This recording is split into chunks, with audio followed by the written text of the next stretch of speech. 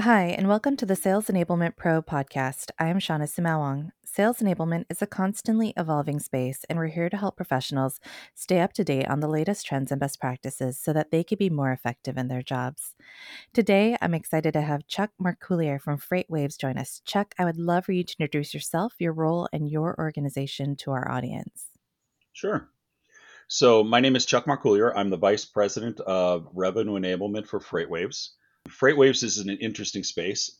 We are we're sort of like the Bloomberg of the supply chain in that we're a media company as well as a technology company, software as a service company that supports the shippers, carriers, and brokers on anything that moves by ship, road, and rail. So we're sort of like the database that says, what does it cost to move anything? Where do you go for business? And the analytics on anything within the supply chain. And I've been with them for just about a year. But as far as enablement, I've been in pre IPO SaaS and in sales and sales enablement for about 27 years plus. So that's a little bit about my background and where I'm working right now. Now, you and I have known each other for a while, and I know that you have focused on building enablement programs really broadly across sales, marketing, and customer success teams. I'd love to understand what are some of your best practices for tailoring your programs to meet the needs of each of those roles? That's a really interesting question. I've really built a career in pre IPO SaaS companies over the past 10 years.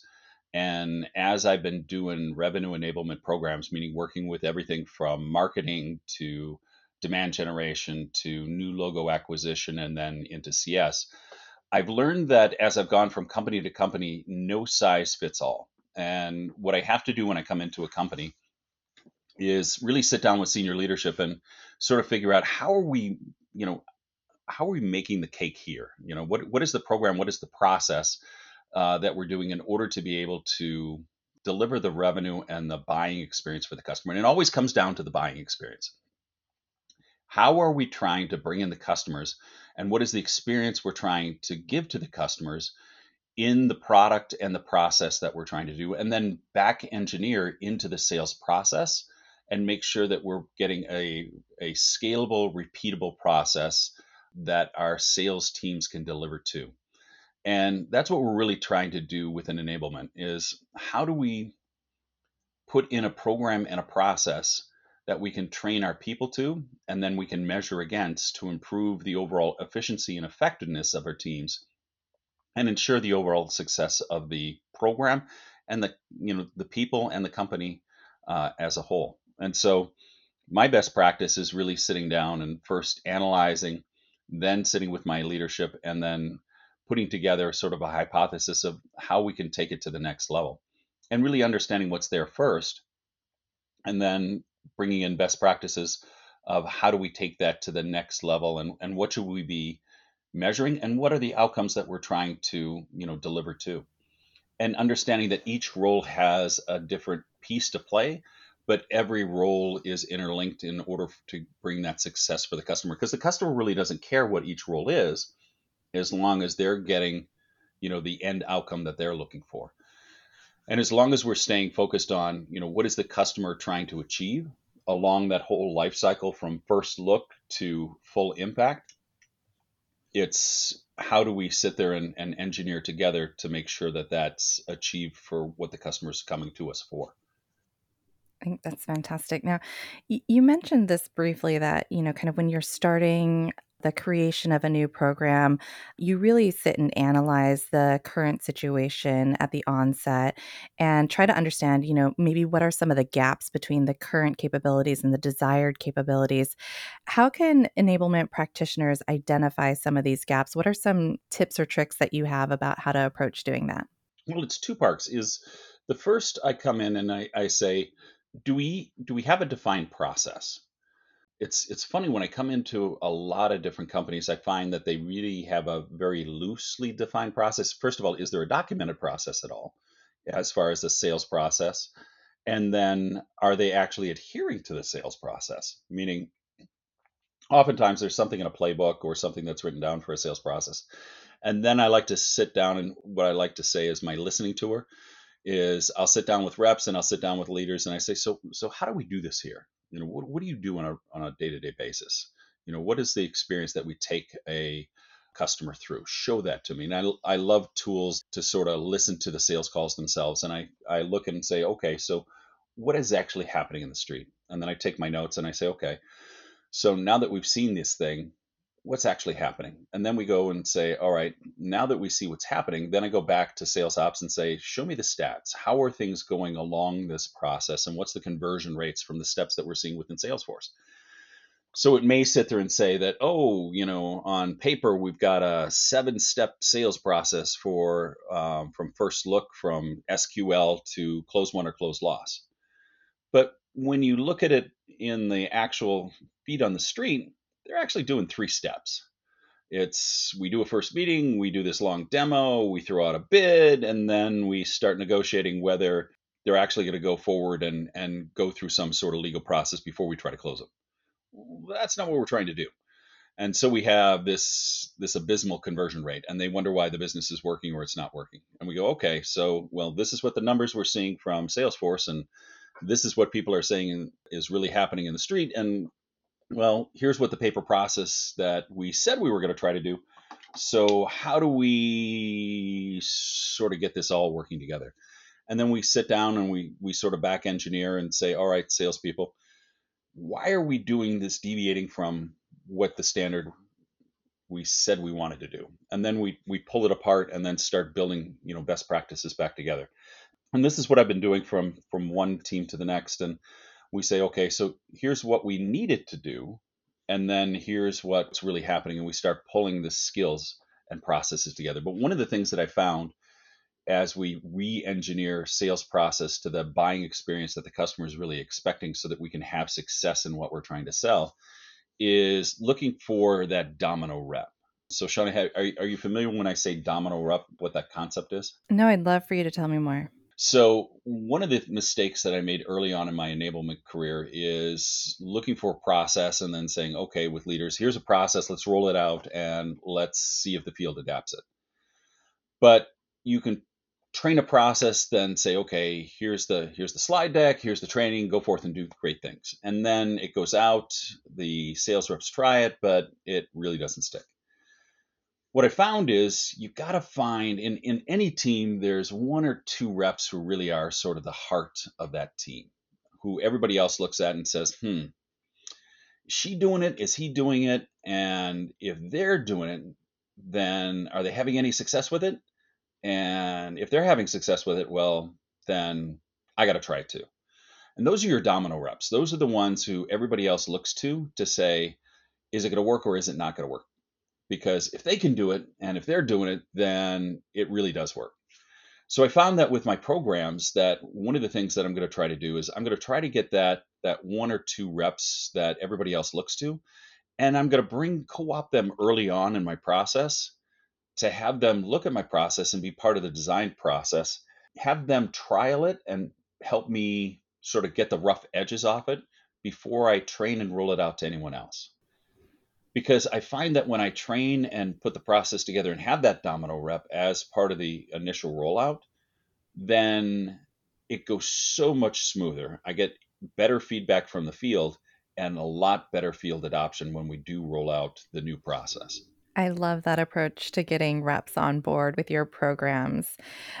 How do you go about partnering with other senior leaders, maybe in sales, marketing, customer success, and maybe even operations to align enablement programs with their priorities? I think you can't please everybody with your enablement programs. And I think one of the things right off the bat, you've got to figure out, which master you're going to serve and what you're going to try to achieve right off the bat. You got tackle a few programs and tackle them well, and then make sure that you're building the right partners along the way in order to achieve those. So on a quarter by quarter basis, I sit down with my CRO and say, all right, what are the things that you want to move the needle on? And why is this important for us to move the needle on? We can't do everything, but what is the big bet that we have to have? And we announce that together and sort of build a consensus committee with the others and make sure that it's aligned with the same big bet that they're trying to make with my marketing partner or my partnership partner or the other senior leaders. And we're aligned on in our QBRs as to what the big bet is. And we sit down and we say, okay, we know what the CRO wants us to do or the CFO wants us to do. And then we back into and say, okay, so this is my project. Here's where we overlap. Can I get your support and partnership on this? And what do you need from me? And we do a little horse trading. If I work on these things for you, will you help me with these things here? And that goes a long way because everybody understands what each other are trying to do and what support's going to be needed and what resources are going to be needed in order to make sure that all of us are successful. And it's not done in a vacuum. I know what my marketing partner is trying to achieve, and they know what I'm trying to achieve so that I can make sure that she's successful and she can make sure that I'm successful. But we're all hearing it at the same time from our boss as to what they're trying to move the needle on, and we're all working towards that same goal. It's that goal alignment. When the goal alignment is done together, then we stand a chance to achieve it. But when we're each trying to do these things in a vacuum and we're each popcorning each other, going, hey, I need your help here, or hey, I need your help there, and no one knows what each other are doing, that's when we sort of get into conflict with each other. I really do like that approach of bringing all of those teams together. Now, to ask a slightly different question, since you are building a lot of these learning programs for many of the revenue facing teams from onboarding to ongoing training and coaching, how do you design the programs to maximize really role effectiveness across the different teams you support? Role effectiveness is it's one of those ongoing ever you're always trying to chase that kind of thing. And I think it's one of those things where you've got to realistically sit down with your leaders and say, okay, what are we trying to tune? And why are we trying to tune that thing? So, one of the processes that I've adapted from my partners at Winning by Design, I brought an outside group in, and I like what we call REAKS. What are the results? What are the efforts? What are the knowledge? And what are the skills? And we sit down and we say, all right, instead of the lagging metrics of, say, achieving quota, we say, what is a leading metric? What is a leading result that we're trying to do? Say, for example, I've been working with my demand generation group and we want to increase the SQL to SAL, meaning the qualified leads to the accepted leads conversions. And we say, in order to be able to do that, that's the result that we want to get. So, what are the efforts that we have to do in order to do that? And we list a bunch of efforts to do that. And then we say, all right, what's the knowledge that they have to have in order to be able to do that well? And then what are the skills that they have to do in order to be able to do that? So, one's the know, and then the other is the skill to be able to do. And so we break that down on a couple of things that we want to measure and we want to move forward in their overall ability. And we pick 1 to 2 per role. And we try to work on that on a quarter by quarter basis with each of my leaders, them identifying and having, again, the domino reps help us identify how to do that. And that kind of program of documentation and working on that as a whole has helped us get into a better routine of figuring out what are the things that, not trying to boil the ocean, but what are a couple of things that we can work on and build programs around to help everybody improve and feel like they've got a say in it, but also have things that we can achieve and have tangible metrics that we can go back to our senior leadership and say, hey, the investment that you're making in enablement and the investment that you're making in skills and tools is having tangible results on the ultimate outcome that you want to have, which is sales. Absolutely. Now, speaking of kind of tangible benefits, I've seen something that you had shared on LinkedIn around applying sales as a science principles to designing enablement metrics. Can you walk us through that approach? Sales, by its very nature is, both art and science, the individual art of the delivery, but there's always the measurements of each stage within your process to say, okay, as I go from stage to stage, what are my conversion rates? As a whole within the team, and then as individual, how far off is the individual deviating from each stage within the steps within the process? And we can measure those within the tools that we have, whether it's conversations to appointments booked, from appointments to discovery calls to whatever stage it is within the process. And we look at those and we say, okay, so what's as a whole within the team over time? Is the team getting better? Is the team getting better because the skill is getting better, or is the team getting, as is the economy getting better? What are the factors that are going into it?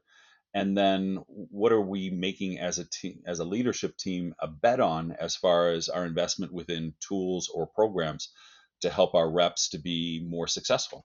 And who are we applying it to? And then we're listening and coaching within tools such as Gong or Chorus to say, all right, what are we hearing? And then is that improving overall? And are we seeing it within numbers? So there's the balance between designing a program, rolling it out, coaching to that, and then measuring the overall effectiveness of that at within the systems that we have to say, are we seeing an outcome to it? And then what does that mean? And sometimes we're successful, sometimes we're not successful, and we have to go back to the drawing board and use the science of the data to say, what is this telling us? And then what are we going to do about it? And then adjust. The whole art and science is adjusting to the reality of the numbers and making sure that we're not waiting too long to make an adjustment. I love that. Last question for you, Chuck. What are some of the core metrics you track to determine success, and how do those maybe vary by the different various teams that you work with? We have a tendency where we want to sit there and look at the metrics of quota, because every role that we have within the sales team, we have some sort of end quota goal, which is the lagging metric. But the key metrics on the front side are a few key activity metrics.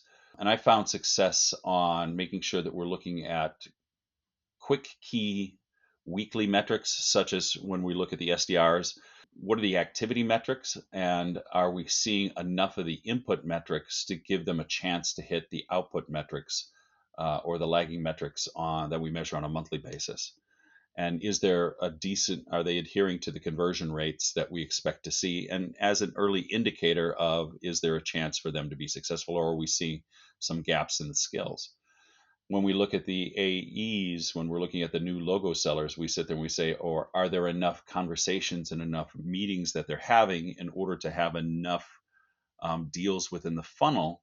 And are they converting at pace what we expect to see within the team in order for them to have a chance to be able to hit their quota on a month by month, quarter by quarter basis? And then on an individual basis, are we seeing, what are their numbers telling us? And then diving into their calls to say, are we hearing skill wise? Are they delivering what we expect to hear skill wise? Or do we need to work with this individual person on a coaching basis to deliver their skill back up into the areas that we expect them to be at in order for them to be successful? And then on the CS side, we sit there and we look at, are we seeing them having success bringing them in? And then are they having the kind of conversations that we expect in order to be able to get ahead of churn and be able to delight and deliver the impact that our customers expect? Are they touching base? Are they, what is the sentiment of the conversations when they do have conversations with our customers? And is that, are they able to retain the current renewals and dollars that we expect? And is that allowing us to, again, looking at the metrics with the individual reps to say, is there a skill gap there? Or are there opportunities for us to put better programs, to put better processes in place in order to expand the revenue with our existing customers? I love that. Chuck, thank you so much for joining us today. I really appreciate your insights. No, my pleasure. To our audience, thanks for listening. For more insights, tips, and expertise from sales enablement leaders, visit salesenablement.pro. If there's something you'd like to share or a topic you'd like to learn more about, please let us know. We'd love to hear from you.